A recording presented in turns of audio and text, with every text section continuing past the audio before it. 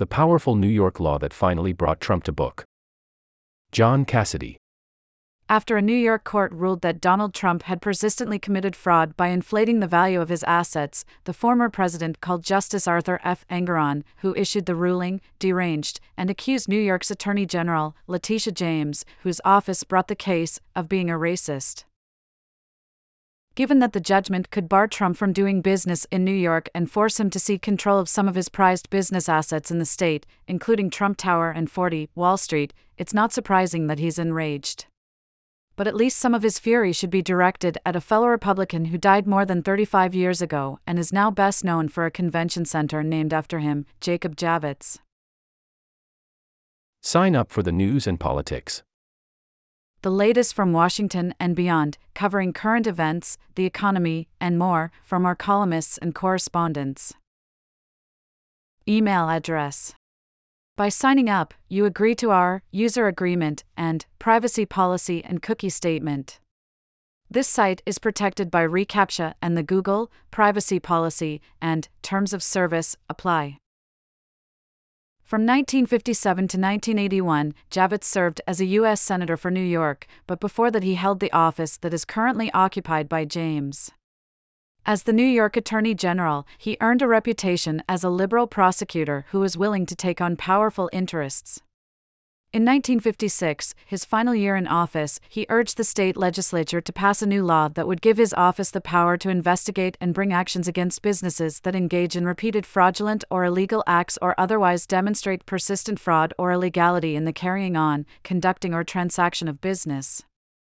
Invoking this broad statute, Section 63(12) of New York's executive law, the Attorney General's office has brought cases ranging from accusing 3 bus companies of violating New York City regulations on idling to accusing ExxonMobil of misleading investors about the business risks presented by climate change.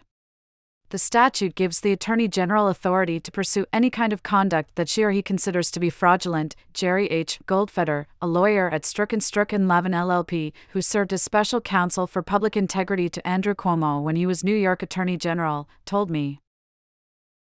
Before being elected, in 2018, James called Trump a con man and promised to direct a bright light into every dark corner of his real estate dealings.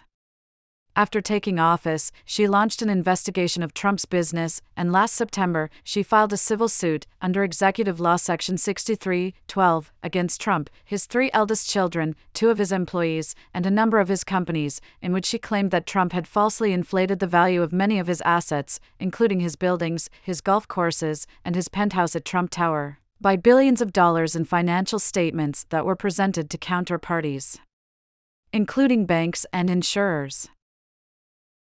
Trump's lawyers tried to get the case dismissed, arguing that the statutes of limitation had expired and that James didn't have standing to sue because the financial institutions to which Trump had sent his valuation statements had never complained or suffered any losses. In his deposition, Trump claimed that the valuation statements were worthless, and everybody knew it, because they were accompanied by a qualifying statement that said his assets wouldn't necessarily fetch the valuations listed if they were put on the market. Engoron, in his 35-page judgment, which was released on Tuesday, eviscerated these arguments. He pointed out that Section 63(12) does not require the government to prove that financial losses were incurred or that the defendant acted with intention to defraud. The persistent submission of exaggerated financial statements itself satisfied the statute's definition of fraud, and the inclusion of vague, unenforceable disclaimers cannot be used to insulate fraud as to facts peculiarly within defendants' knowledge, even vis-a-vis sophisticated recipients, Engoron wrote. Video from The New Yorker. La Isla, women speak out after mass arrests in El Salvador.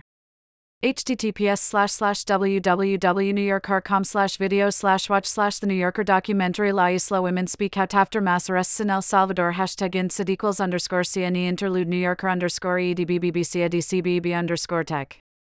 On this basis, Engoron rejected the Trump team's request to dismiss the case and granted the Attorney General's motion for partial summary judgment, a decision made without a full trial, on the claim that Trump and the other defendants were liable for fraud under Section 63(12).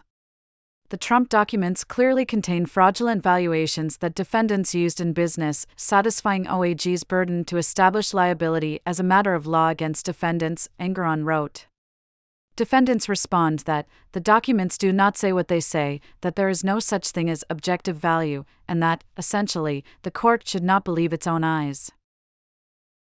Engoron proceeded to point out that, even though he appointed an independent monitor last year to oversee Trump's businesses, the defendants have continued to disseminate false and misleading information while conducting business. He granted James's request to cancel some of Trump's New York business licenses, and he said that he would appoint another independent monitor to oversee the Trump businesses, and possibly their sale or dissolution.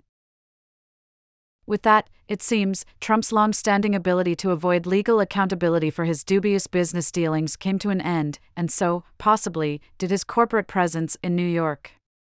In a further hearing on Wednesday, Engoron told Trump's lawyers that he wasn't yet ready to rule on what exactly would happen to the Trump businesses. Trump's lawyers said they would appeal the ruling, but for now the former president has been branded a fraudster who is unfit to do business in the state where he grew up and lived for more than 70 years. He's now a resident of Florida.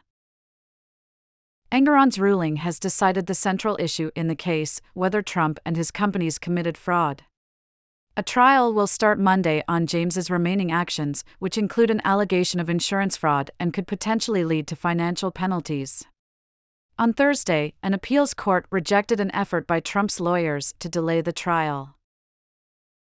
The most remarkable part, and the real scandal of all of this, is that it's been widely known for decades in business and journalistic circles that Trump has routinely exaggerated the value of his assets.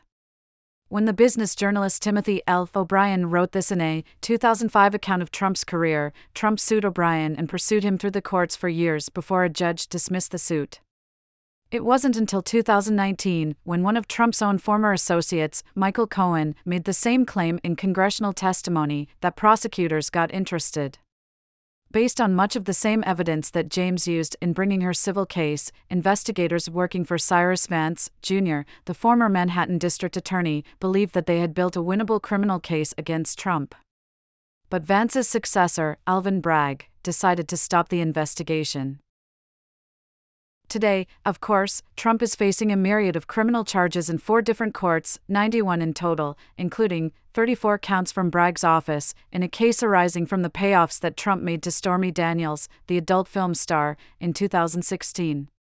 It turns out, however, that, thanks to Jacob Javits, there has long been a law that is designed to bring grifters like Trump to book, at least in a civil sense.